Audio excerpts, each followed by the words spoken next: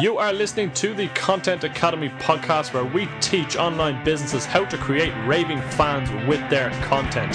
So let's get to it. Yes, hello, and you're very welcome to the Content Academy podcast. I'm Phil McGrath, and today, unfortunately, there is no Paul Caffrey. Yes, the man who likes to travel is stuck once again, so I'm afraid, folks, you will just have me on the show today. But not to worry, I still have a great guest lined up for you in Linda Ugelow. Linda is a coach who helps people get comfortable in their bodies and expressing themselves. Linda helps people find and deal with their past experiences that are perhaps creating a fear or an anxiety about getting in front of the camera. And today we speak to her about a number of topics that I think you're really going to find interesting. We look at exactly how you can get comfortable in front of the camera, and Linda has some great pieces of advice for you that you can use to get comfortable in front of the camera and stop that worry and self-doubt. And we'll speak to her exactly about how you can do those. There's 5 steps that she has, and I really think you'll get some great insight into them. We also then speak to Linda. We take a little bit step back in her journey and about how she managed to pivot and turn and how she did her market research. So some great pieces of advice there for you if you're looking to do some market research, or certainly if you haven't, ways you can go about doing that. So we'll chat to Linda about that, and also her unconventional method for brainstorming, which I really, really like. Not too dissimilar to my own, but unconventional in the sense that it's a little bit out there, as she puts, a little bit woo-woo, as she says, but it really, really works for her. And we also speak to Linda about how she overcomes content blocks. So when she is looking at creating, how she can manage to take a step back and overcome that dreaded writer's block or content blocks, as she puts it. And also, then again, we also have a quick chat about how your planning can influence your content coming up, and we speak a little bit about that. It's something that myself and Paul have done, it's something that Linda has done, and it was a real kind of aha moment for her once it kind of clicked into place that she realised how she could go about doing that, and really opened some doors for her in terms of planning out her content and having a clear pathway to where she wants to be. So we speak all about that as well on today's show. So without going on too much, let's head on over to our interview with Linda. Yes, so as I said, we have Linda Ugelow on the line from lindaugelow.com. Linda, how the hell are you? I'm doing great. I'm really glad to be here, Phil. Yeah, it's great to have you on. Unfortunately, as I was saying before the show kicked off, Paul is nowhere to be seen. Some travel difficulties today has left him stranded in an airport, so he won't be joining us. So it's just you and me, I'm afraid. Goodbye, me. I suppose, Linda, just for our audience who may not be too familiar with your work, you might just give them a bit of background on you. So what kind of way you started and what you're at the moment? Well, my journey has not been a straight line by any means. It's more of kind of a zigzag or a dance, and which is kind of appropriate because I've always danced. That's always been my medium until recently, really.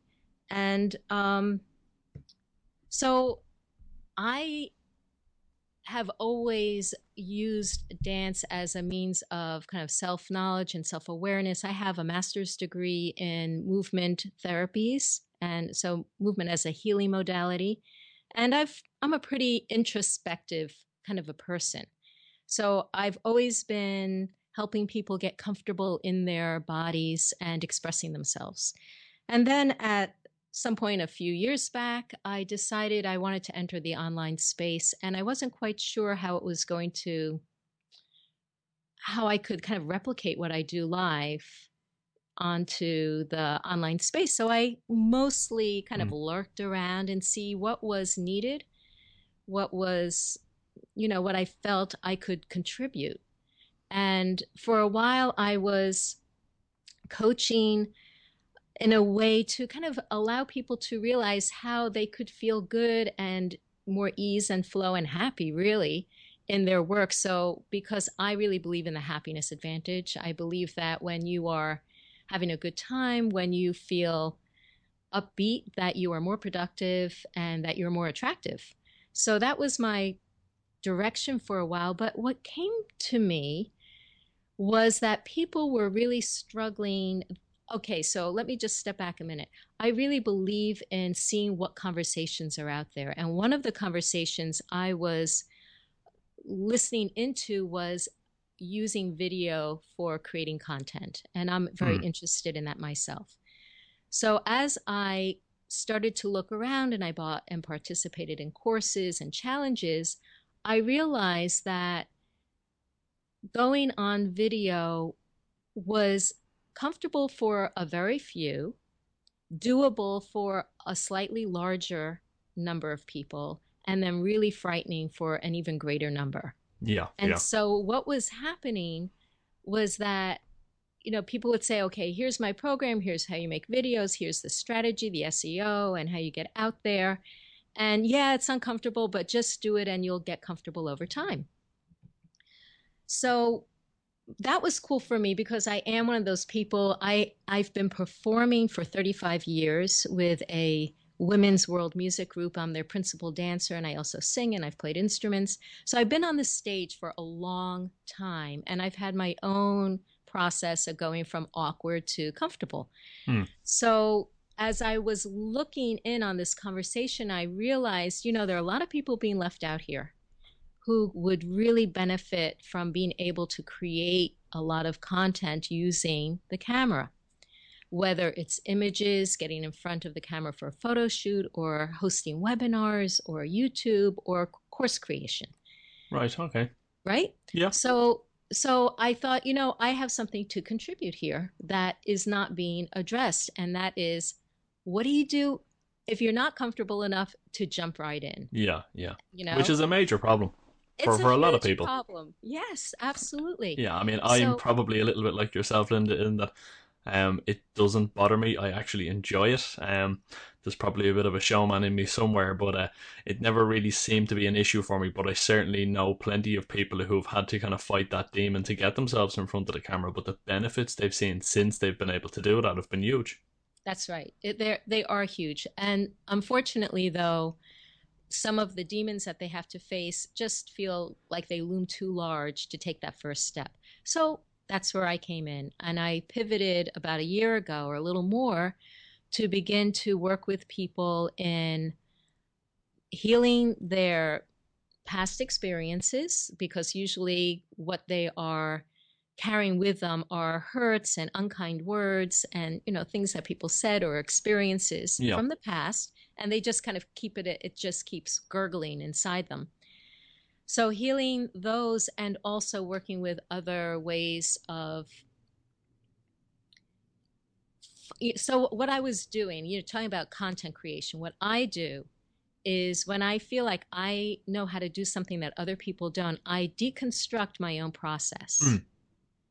Yeah. I say, okay, what did I have to do, or what am I having to do, or what do I do to get myself comfortable to do 200 periscopes, or, what are the pieces that I do? And I've been doing them for so long that it takes a little bit of just stepping back and looking at my process. So that's what I do. Yeah, I mean, and I really like that, because I mean, it's something that when you do something so often, it's almost done on autopilot.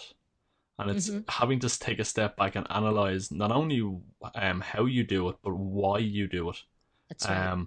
Which is great for obviously your audience that you're sharing that knowledge with. But I think us as business owners as well, there's no harm to take a step back and look and go, well, this is what I do. This is how I do it. But why do I do it? What's the why behind doing this? What am I getting from this? What's the benefit from this? And it's great for us to even just take a stock take of kind of go what we're doing and why we're doing it, and is it working? So I mean, I really, really like that. If I can take a step back, I mean, you kind of said you were kind of lurking around and listening to conversations, and you've seen kind of what wasn't being addressed.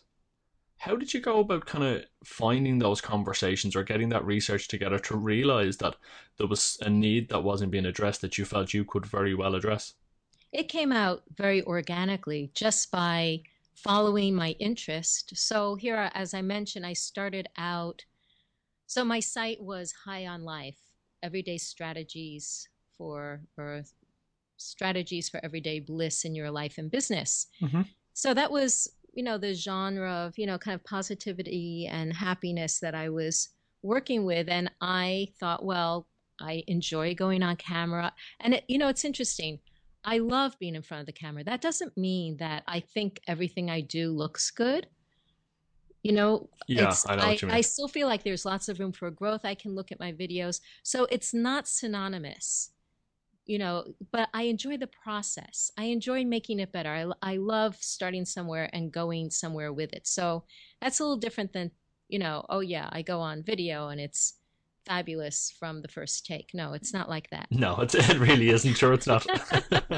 But I mean, it's a legitimate thought that people have prior to doing it, that they feel everything has to be perfect and it all has to be manicured to within an inch of its life No, before you can publish, and that's just not the case. no, that's death, actually.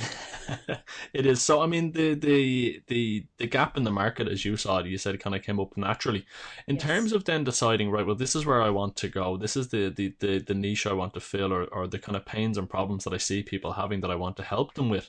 Mhm. How did you then go about mapping out where you would start in terms of what content you would provide for them, and how far in advance did you have to get all that ready before you could even step in? I would say so. The first thing I did was market research, and it's so useful to do that. And what I mean by that is looking around or putting the word out saying, this is what I'm interested in, understanding or learning more about to see if it's useful. And is there Mm. anyone out there who would be willing to talk with me for 20 minutes Oh, about this issue? And yeah. you can offer something in return for that. But I got so many people on the, probably, I don't know, 20, 25 people who said, yeah, I want to talk about that. That's me. I raised my hand. Mm, yeah. And where So did you find these people? pardon, on Facebook groups mostly, Facebook groups. also Excellent. friends, family. I mean, I picked a range of people. What I was looking for is potential clients, past clients, my friends and family, more my mentors, my peers, people who are serving the same market. So I tried to spread it out a little bit. Mm. And so if it was someone serving my same market, or a similar market, I would say, well, what do you think these people would want in a program? What do you think are their biggest struggles? What do you think they would be looking for in a coach or in a teacher? And so, with friends and family who weren't my ideal client, I could still ask those kind of questions and get really interesting information in terms of what they saw because everybody has ideas. Yeah, absolutely. Nobody has a So, monopoly on good ones. exactly. And so, a lot of the content I came up with came from those conversations, not just with potential ideal clients, but also with all the other people who I spoke with. I really like that. I mean, and we've had it so often on the show from speaking to our other guests, and they say, you really need to sit down with your clients or prospective clients or people who have the problems that you're looking to address, and really dig into it, because what you think they may want may not at all be what they're actually after, and you don't know until you ask them. And So, that's the key, like what to ask. well, that's what I was just about to ask you. In terms of if the conversations that you had, how did you go about building a questionnaire, or the questions that you were going to ask these people about their problems? Well, what I like to start with, and I think most people start with this is, well, what are you doing or what are you attempting to do?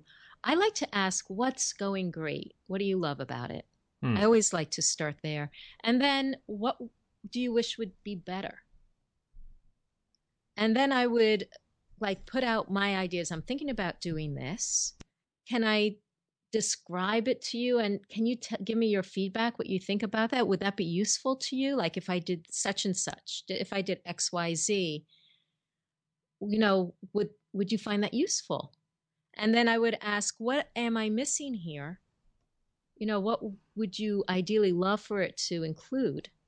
And also, what kind of person would you want to work with on this kind of endeavor? Like what would you want in a coach? What would you want in a teacher?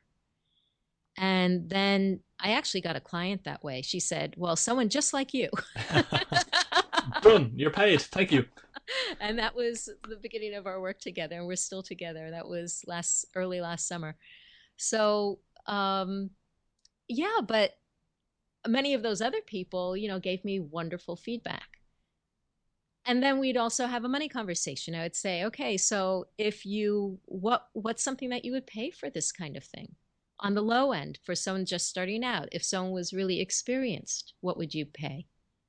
So all these kinds of questions, as many as you can think of. And what's nice about this is that it's not about sales. It's not like you're looking for a sale, so you don't carry any Yeah, kind of you're not pitching anything. escalation. You're just gathering information, and it's much easier to ask those kinds of questions. I really like that. Again, it's something that as I've said already, comes up time and time again. But for our listeners who are tuning in at the moment, this is the type of thing you really need to be doing. You need to be sitting down, whether it's having a virtual cup of coffee, as Andrea Stenberg put it, or whether you're sitting knee to knee, like Mark Lack said. You really need to get to know your ideal client, I suppose, and have a chat with them and really see where the problems lie, so you can better address them.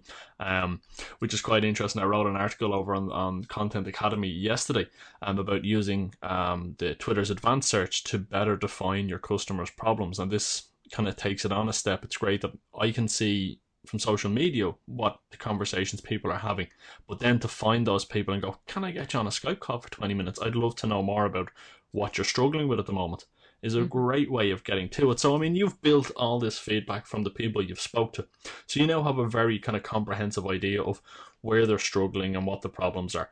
Mm-hmm. How did you then go about coming up with what you were going to teach them and show them and map it all out? Well, partially I was thinking, what can I offer that no one else is doing, or do it in a different way?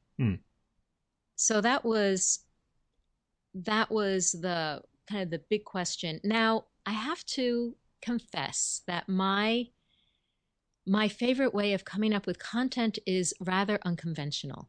Oh, I like unconventional. Excellent. Give it to me. Okay. So this may sound a little woo, but it's not really, because it deals with right and left brain. So during the day, our brains are bombarded with all our to-dos and tasks. And that kind of cognitive functioning kind of overshadows the creative side of us if we have a lot to do. It doesn't have to, but it can. So what I like to do is, before I go to sleep, I just kind of say out loud to, I don't know who's listening. Is it the universe? Is it my guides? I don't know. I don't really care. But I say, hey, I would love to get some ideas about how I can structure my course, or what are the elements that I need to bring into my course. And I always, always, always keep scrap paper next to my bed. And in the morning, when I'm in that half waking, half sleepy state, my mind is so creative. And I just I can scribble down lots of ideas just upon awakening. But the other thing I do is I give myself morning creative time. So while I'm still in bed, I'll either quote unquote meditate, or I'll put on some music that's very kind of uplifting, and it kind of opens my heart a little bit. And I just listen to the music, and then let the thoughts, whatever thoughts come in, I scribble them down. And this is probably where I come up with 80% of my content, is in these morning hours, just waking up. And then I wish I had a better system for this. I don't want to have my computer in my bedroom. I like to keep it separate. Yeah, I agree with that completely. The downside is that then I have all these papers. I mean, it could be one paper, but it could be 12 papers some mornings. Yeah. And then, okay, now I have to organize this. I put it up on Evernote, or sometimes if I know it's a blog, I will write it right into a blog draft. So I try to streamline it as much as I can. Or if it's, a list of video content I want to make, then it'll go into Evernote or whatever. So I'll try to direct it where it goes. But sometimes, truthfully, I get a backlog of papers, and that's kind of like the curse of the creative mind. Yeah, no, listen, I can understand that. And I mean, I really like that. I have a notebook that I keep beside my bed. Unlike you, I don't get these ideas first thing in the morning. I get them late at night when I'm lying in bed. I've switched off. I'm just lying there staring at the ceiling, trying to shut everything down and get some sleep. Yep. and then the ideas just start to come. I think it only happens because I've shut off everything else and I'm just sitting there. That's right. And I've spoke to Paul about this, and he says, "Yeah, but you're kind of meditating there." So no, I don't meditate. And he says, "You don't think you do, but you actually do." He said, "The way your process works for just lying there, complete silence, nothing going on." He said, "You just switch off, and this is when you get your ideas." He said, "It is a form of meditation, whether you believe it or not." I kind of go, Yes. "Okay," but I like you. I have pages and pages of stuff that has never seen the light of day, bar the notebook. And every once in a while, I'll sit down and I'll go through it and kind of go, right, what's in here. Mm-hmm. Unless I have something that I think is imminent, that I think, right, that's great, that's got to go in over the next week or two, it Yep. stays in the notebook. And I'll Mm-hmm. flick through, then I'll go back over it. I don't review it every day or every week. It could be every 2 or 3 weeks before I kind of flick back through it with a cup of coffee, and then I'll Mm-hmm. take pieces out of it and put it into Trello. Oh, you use Trello. Mm-hmm. Yeah, for that. But I also, and if people have seen the our Instagram account, they'll see my sticky notes on the wall. It's another great one I love to do. I'll pull the ideas from my notebook, with the headings on a sticky note, and then I'll just stand back and fill the wall full of different colored sticky notes for different concepts, and then that's it. I'll take them down in order, staple them together. They go into a drawer. They're always kept, but I also photograph them before they come down, Interesting. and then I get to go back through it. But I really like the way you've done that. So now you have your unconventional method, as you put it, for kind of brainstorming. So you've got these great ideas now on your scraps of paper, and you've put them into to Evernote, or some of them into a draft on a blog. In terms of structuring them and kind of putting together like a jigsaw, have you any methods for that you find work really well for you at the moment? Well, truthfully, I am one of the I've I come from a background of being kind of like a go with the flow organic kind of person, and Mm-hmm. it's only in the past year that I feel like I've been creating structures for myself. And the structure that I am enjoying right now is actually having a project to work on. So that creates the structure. And right now I'm okay, in the midst of a launch, and that requires certain kinds of content. So, and I like that. I like the structure that that affords me. So it's, the content of an, an email responder sequence, it's blog posts that I want to, mm, disseminate information on. It's a Mm. series of videos. It's the content for the course that I'm creating. So I like having that kind of real life structure. Yeah. I've not yet, and I'm still holding out for me to change my ways, but I have not yet like been able to like really embrace the idea of an editorial calendar that reaches beyond maybe 2 or 3 months. I feel like 2 months is kind of works best for me. Yeah, and No, that's it's yeah. all about finding what does work best for you. We spoke to Lane Kennedy, and Lane's editorial calendar is a month or a year in advance, should I say, 12 months in advance. Wow. Which is it's spectacular. And Yeah. she's the first person I'd spoken to that kind of planned that far in advance, but I Yeah. really liked it.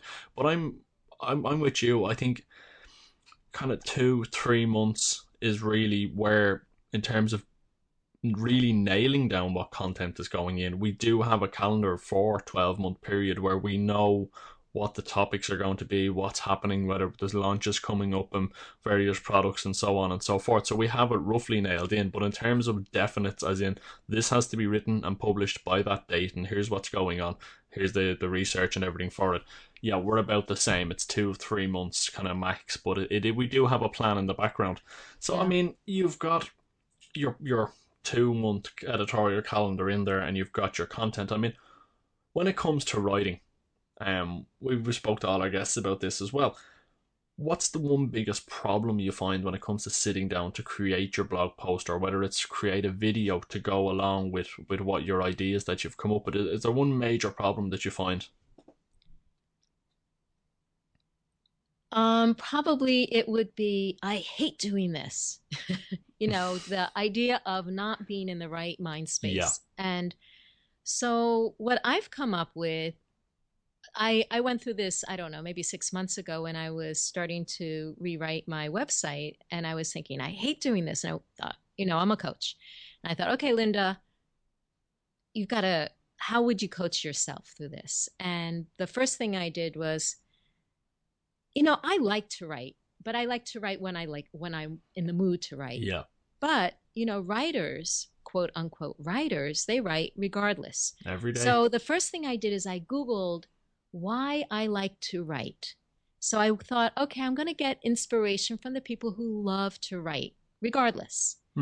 And so I made a compilation of all those ideas about people that like to write. And then it gave me my own ideas. And this is part of my process that I work with my clients as well as myself, and will be working in any kind of courses, is I like to visualize. I like to go in and relax the body, because you can do any kind of task or put your effort into something, but if you're not really relaxed, like an athlete or an ice skater, or someone who does their craft really well and efficiently, then you're spending a lot of energy in ways that actually pulls you down or prevents you from moving forward.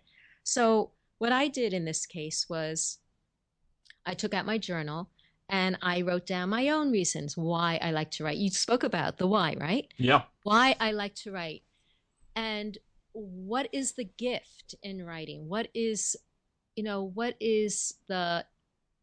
my biggest hope? What would be the absolute best experience writing? And then I came up with things like, I'll get clarity on what I really want to say. They'll bring me closer to my true heart's desire. I will get new ideas that I didn't think of before.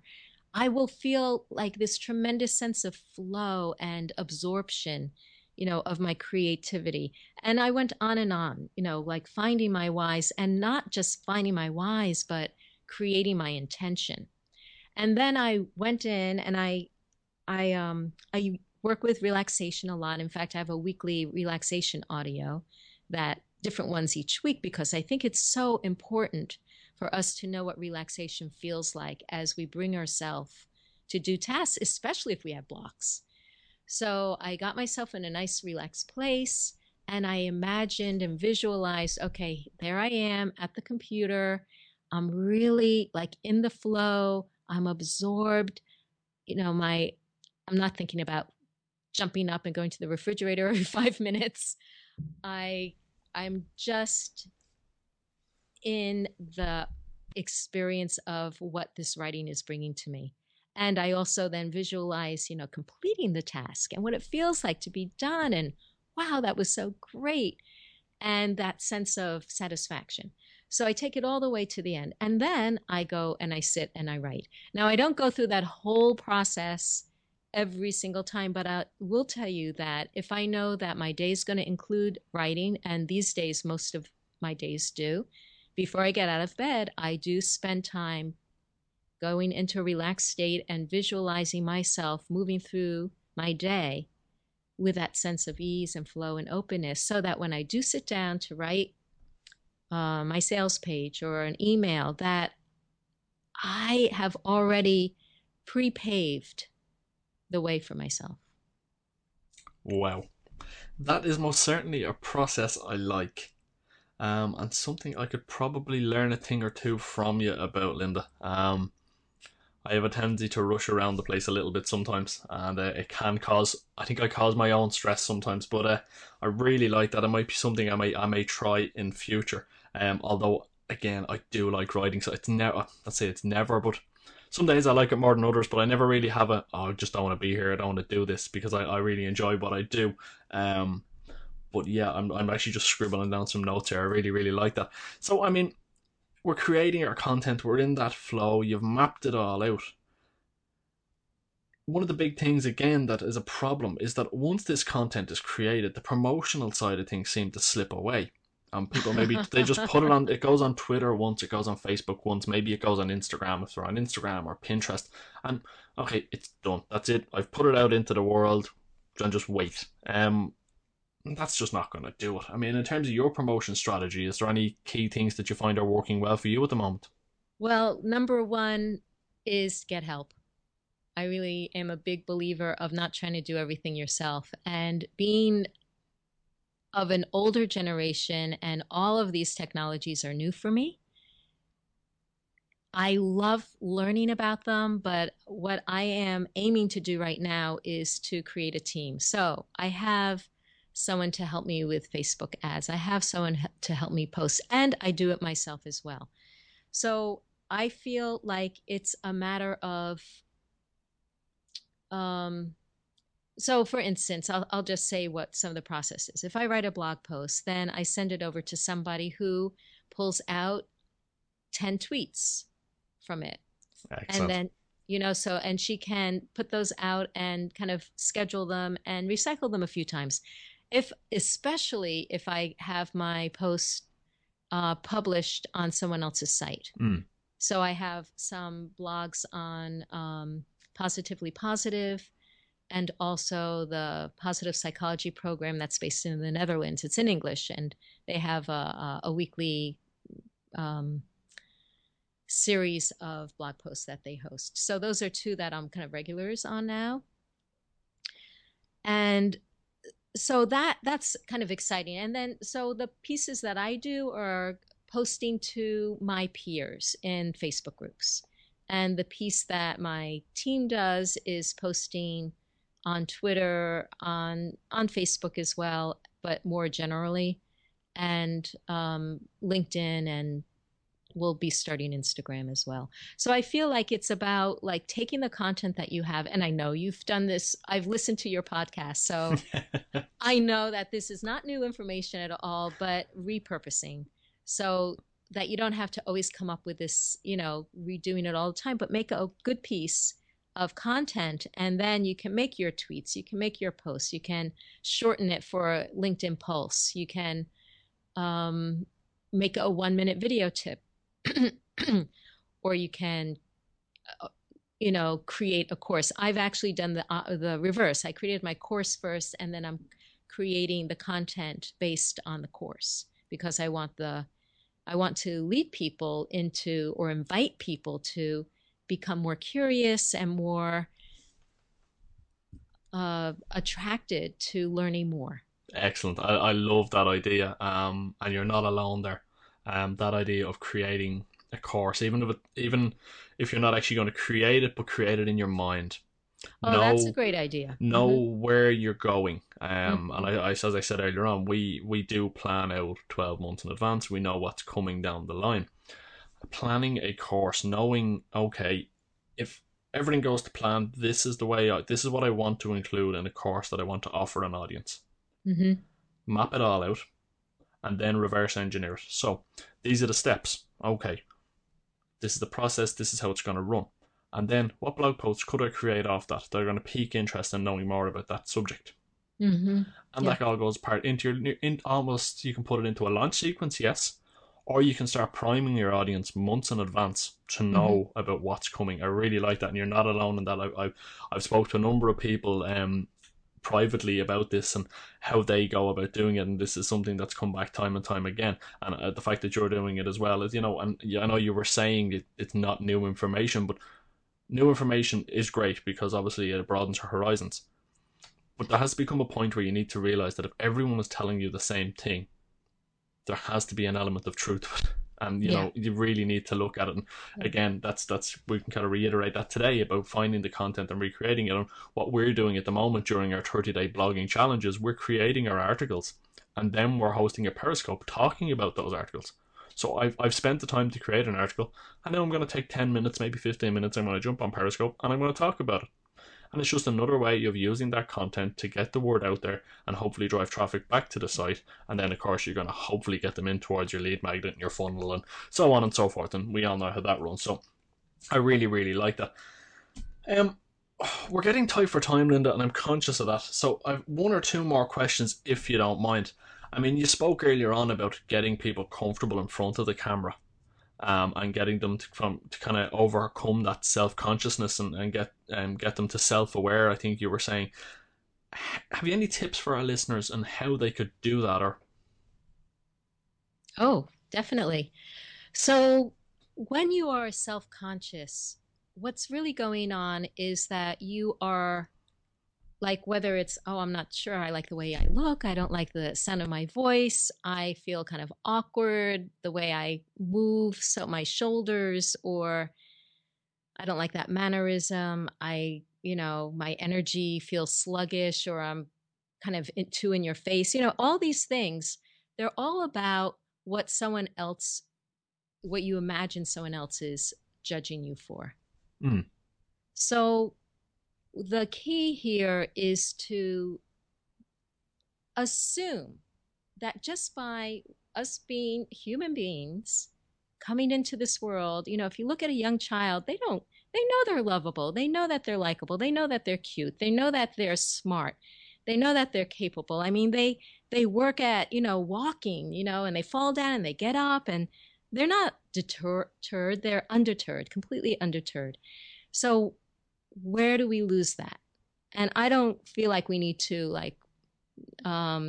necessarily go into that unless that's interesting. But the point is that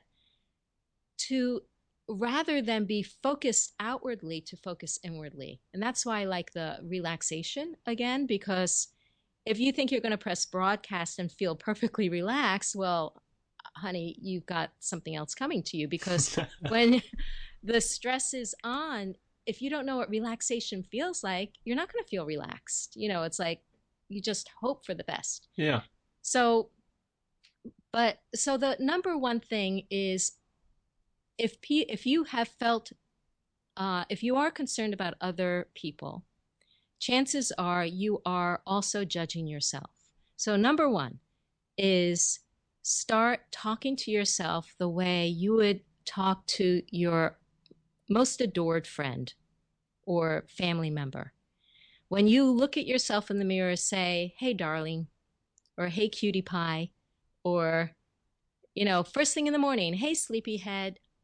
Use endearments. You have to become your own best buddy, your own advocate, inner advocate, because you can't rely on other people outside to do it for you. And if they are doing it, but inside you're saying, yes, but, and you're putting yourself down, well, what do you expect? Yeah. You're not going to respond well to your own self-deprecation. So change your self-talk is number one. Number two, we talked about perfection.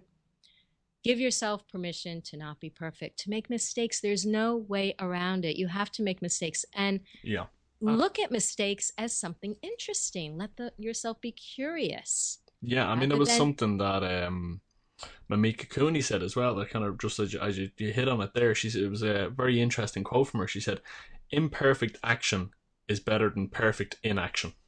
And absolutely. I really, really like that. But yes, that's fabulous. And also that imperfection, first of all, there's so many good things about imperfection. You're more relatable. People like you better. It's what makes us human. Yes.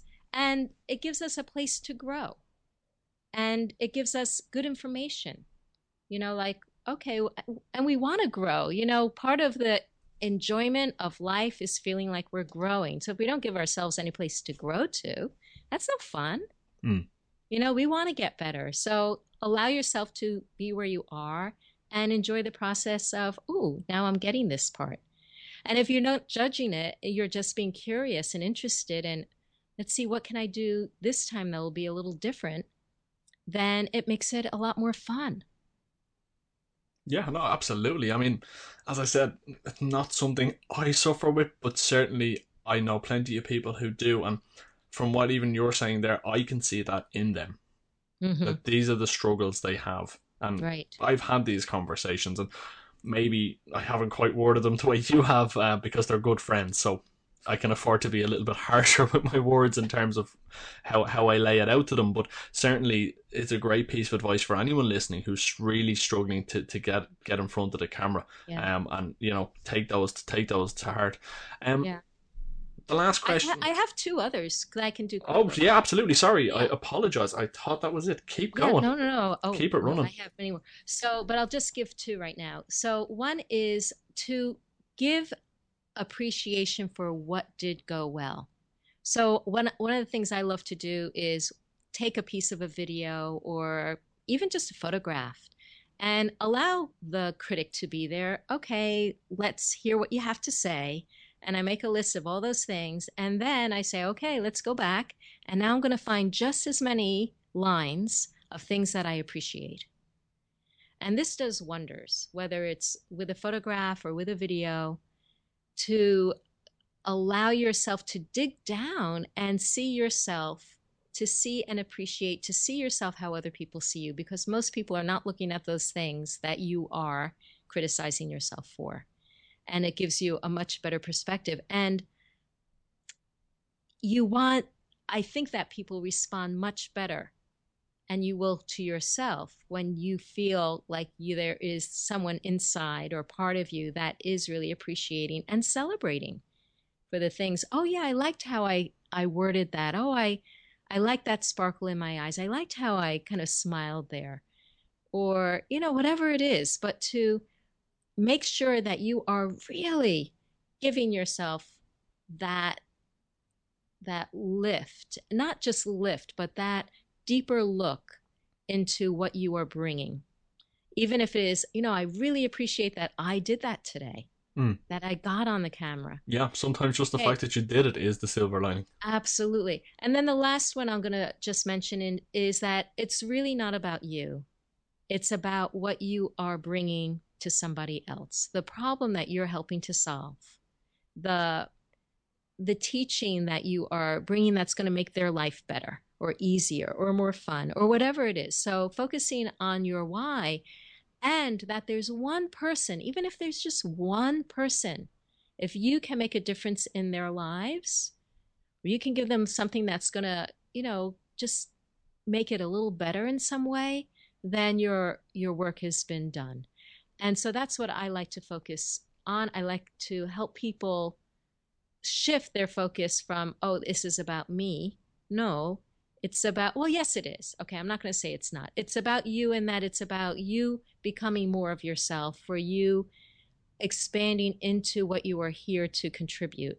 But in the actuality of a video or a webinar, it's about, are you offering something that someone else can benefit from?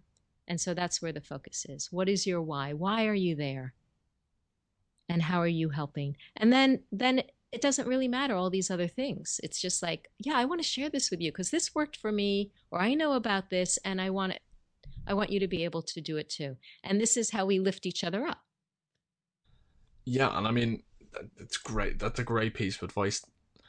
And people tend to forget that if the content you're creating or the message you're getting across has an effect on somebody and really helps them out in some way, shape, or form, do you honestly think they're going to show someone else your video and the first thing they're going to open with is, wow, look at that guy's hair? No, it's going to be, wait and you see what I've just learned, or wait and you have a listen to this and see what you make of it. This was brilliant. I really enjoyed this, or this is after helping me out. I think it'll help you. Have a look. Right. They're not going to mention any of the imperfections that you perceive within your video, but they are going to mention the message or the content. And right. That's all you need to concern yourself with. That's right. So I really like that. It's a great message to get across, and certainly one that I think people need to hear more often. It's not about you, it's about the value you bring, and you need to bring it, because if you don't, you can have all the bells and whistles. I think as Mark Asquith put it, you become someone with all the kit and no ideas. You can have the best camera in the world, but if what you're telling the camera isn't any use, you may forget about it. Mm-hmm. Final question for you, as we're tipping on here, Linda. What is the one thing that you wish you knew when you started when it comes to creating content that would have made your life a hell of a lot easier? I think it was something that we both touched on, is knowing where you're going first. It took me a while, probably about 1.5 years into being online, when I first heard, know where you're going. It's like, have your imaginary or real course out there in your mind, and then build back from it. It hadn't occurred to me at all. That is so important, and it's so useful. Before that, it was kind of like, oh, let's see, maybe someone would like this audio, or maybe someone would like that. And, I'm not putting that down. I feel like that was where I started from. and it got me to where I am now. So I'm happy. But when I realized that, it was like everything kind of fell into place. It's like, of course, if I want to have people sign up with me to work with me one-on-one, or if I want them to buy this package or this course, I need to have that in mind and then work back from there. It had not occurred to me. Believe it or not, it was new. And I know I'm not alone, because I can't be the only person in the world that didn't see that. But no, and you're not. That's the funny thing. I wish that I understood that sooner. And I did B school. I did several different business courses early on, and somehow it just hadn't clicked for a good year and a half that was something I needed. And once it did, it was like, oh, okay, I get it now. And then I had to like revamp my perspective, which took a little time. Okay, like I get that idea now. How am I going to implement that? What does that actually mean for me in my business? Yeah, and I mean, I love the fact that you said it, that, you're very sure that you weren't the only one who kind of had that moment. And you're dead right. And that's kind of why we love doing the podcast, is we get to speak to people like yourself, Linda, and see where everything clicked into place for them. Because someone listening to this right now, having heard that information, could also have it click into place. And now they're on a different path. And that's why we love doing it. And we love getting insights from people like yourself, is that everyone has a lesson they can teach, and just a little bit of information can go an awful long way. No matter how innocuous it may seem to us, to somebody else, it can have a huge impact. So thank you very much for sharing that with us. You're most very welcome. Well, Linda, it's been an absolute pleasure having you on the show. I have a feeling we could stay on it a hell of a lot longer and keep going and not run out of things to say. But before I do let you go off the line, where can an audience get a hold of you, maybe to drop you a tweet or a Facebook message, just to say thank you very much for spending the time with us today? All of my social media is Linda Ugelow. So whether it's my website or my Twitter, Periscope, Instagram, LinkedIn, it's all Linda Ugelow. LindaUgelow. Lovely stuff. We'll make sure to have links to that in the show notes. Linda, as I said, thank you very much for taking the time to come on to the show today. We really, really appreciate it, and we'll have to check back in with you after your revamp is done and see how you're getting on. That would be wonderful. Thanks so much, Phil. Thank you. Have a good one. Yes, so that was Linda Ugelow from lindaugelow.com. Some really great stuff in there. I suppose if we just go into the aspects of how to get comfortable and confident in front of the camera, I really like Linda's 5 steps of advice that really people aren't looking at you. Don't be too worried about that, but also that, you need to get something out there and be thankful for the things that went well. So once you've finished recording something, go back and look at it. Okay, there might be points that you're not happy with, but pick out the points that you are happy with and be thankful for those.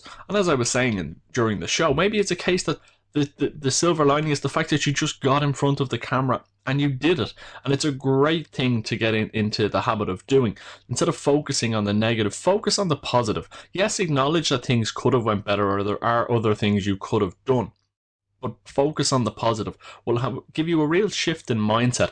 And even Linda's tip she was saying about, speaking to yourself like you'd speak to your dearest friend. I really like that. Again, building your own self-confidence, because these doubts that we have, although yes, they may come from outside factors, and everyone has baggage, to put that in inverted commas, I suppose, but they're the only things limiting us. And if we can address those and move past those, well, then there are no limits. You can certainly move forward in terms of putting yourself in front of the camera and getting your message across. And I really, really like that. There was so much in there. I mean, the Linda's market research and about how she went about doing that, and going out to Facebook groups and reaching out to people she knows already and getting them in on a call and having a chat with them for 20 minutes and really, digging deep into where their pains and problems and frustrations are and the types of things they want, and just asking them, what do you want? What would you want from a course that might teach you about this? And what kind of person would you want to be taught from? And she was able to build up a database of answers and stuff that she could use going forward to really know that when she starts creating content, she's addressing some major issues that her audience have. And I really like that. Not enough people, as far as I'm concerned, really sit down and understand their audience and where their pains, problems, and frustrations are. So the fact that Linda's taken the time to do that, I really like, and I do highly suggest that you do that. If you don't necessarily have time to sit down with 20, 30, 40 people, at least try and get one or two in just to really kind of understand it. And if you head over to content.academy on the blog, you'll see an article I've written about how to use Twitter's advanced search. And in there, I give you some insight into how you can use that to better understand the problems that your audience are having around a certain topic, and also the terminology that they're using to describe their problems or their issues. So certainly if you're looking for some inspiration, go and check that out. And Linda's way of getting around content blocks or combating that kind of writer's block were very, very interesting. That she really stops and sits down and visualizes the process and visualizes herself writing it and completing it and what it feels like to complete that. But she also examines her why. And again, I really like that. Why am I doing this? What am I hoping to achieve from this? What is going to be the end goal for this? And by better understanding what you're likely to achieve from the task and what you're going to feel like once it's complete, the chances of you completing it, are very, very high. Whereas we've all been there, we've all come in, we're at the computer, we're tapping away under pressure for deadlines. I have to get this done. And it just, although we can force it and it gets done in the end, by being able to take a couple of minutes, sit back, relax, think about everything, it helps us get into a flow, and helps us to get things done quicker as well, I would also say. To add on to that, it's not a point that Linda made, but I also find that by doing that, you do get through things quicker because you have a clear pathway from end to finish. So again, really, really like that. And also her unconventional method then for coming up with brainstorming ideas was really good. About first thing in the morning, spending 10 minutes there just thinking about this, but putting it out into the universe, as she says, that the night before, this is what I would like when I wake up. And when she wakes up, she takes some time, she plans time to think about these things. And that's a big thing that most people don't do. You need to plan time for content brainstorming. And by taking that time to plan it and knowing that, oh, I should be doing this, I should be doing that, and you're kind of rushing around again, by knowing that this time is specifically for that purpose, there's no pressure. You're not trying to get anything else done. You've allotted this time to allow yourself to just sit there and think. And it's a great way of coming up with some content ideas going forward and mapping it all out. So some really, really great stuff there from Linda. I hope you got as much out of that as I did. I certainly even picked up some stuff that I'm going to try and put into practice over the coming days and weeks. But from me, for the moment, thank you very much for taking the time out of your busy day to join me on the Content Academy podcast, and we'll talk to you again soon.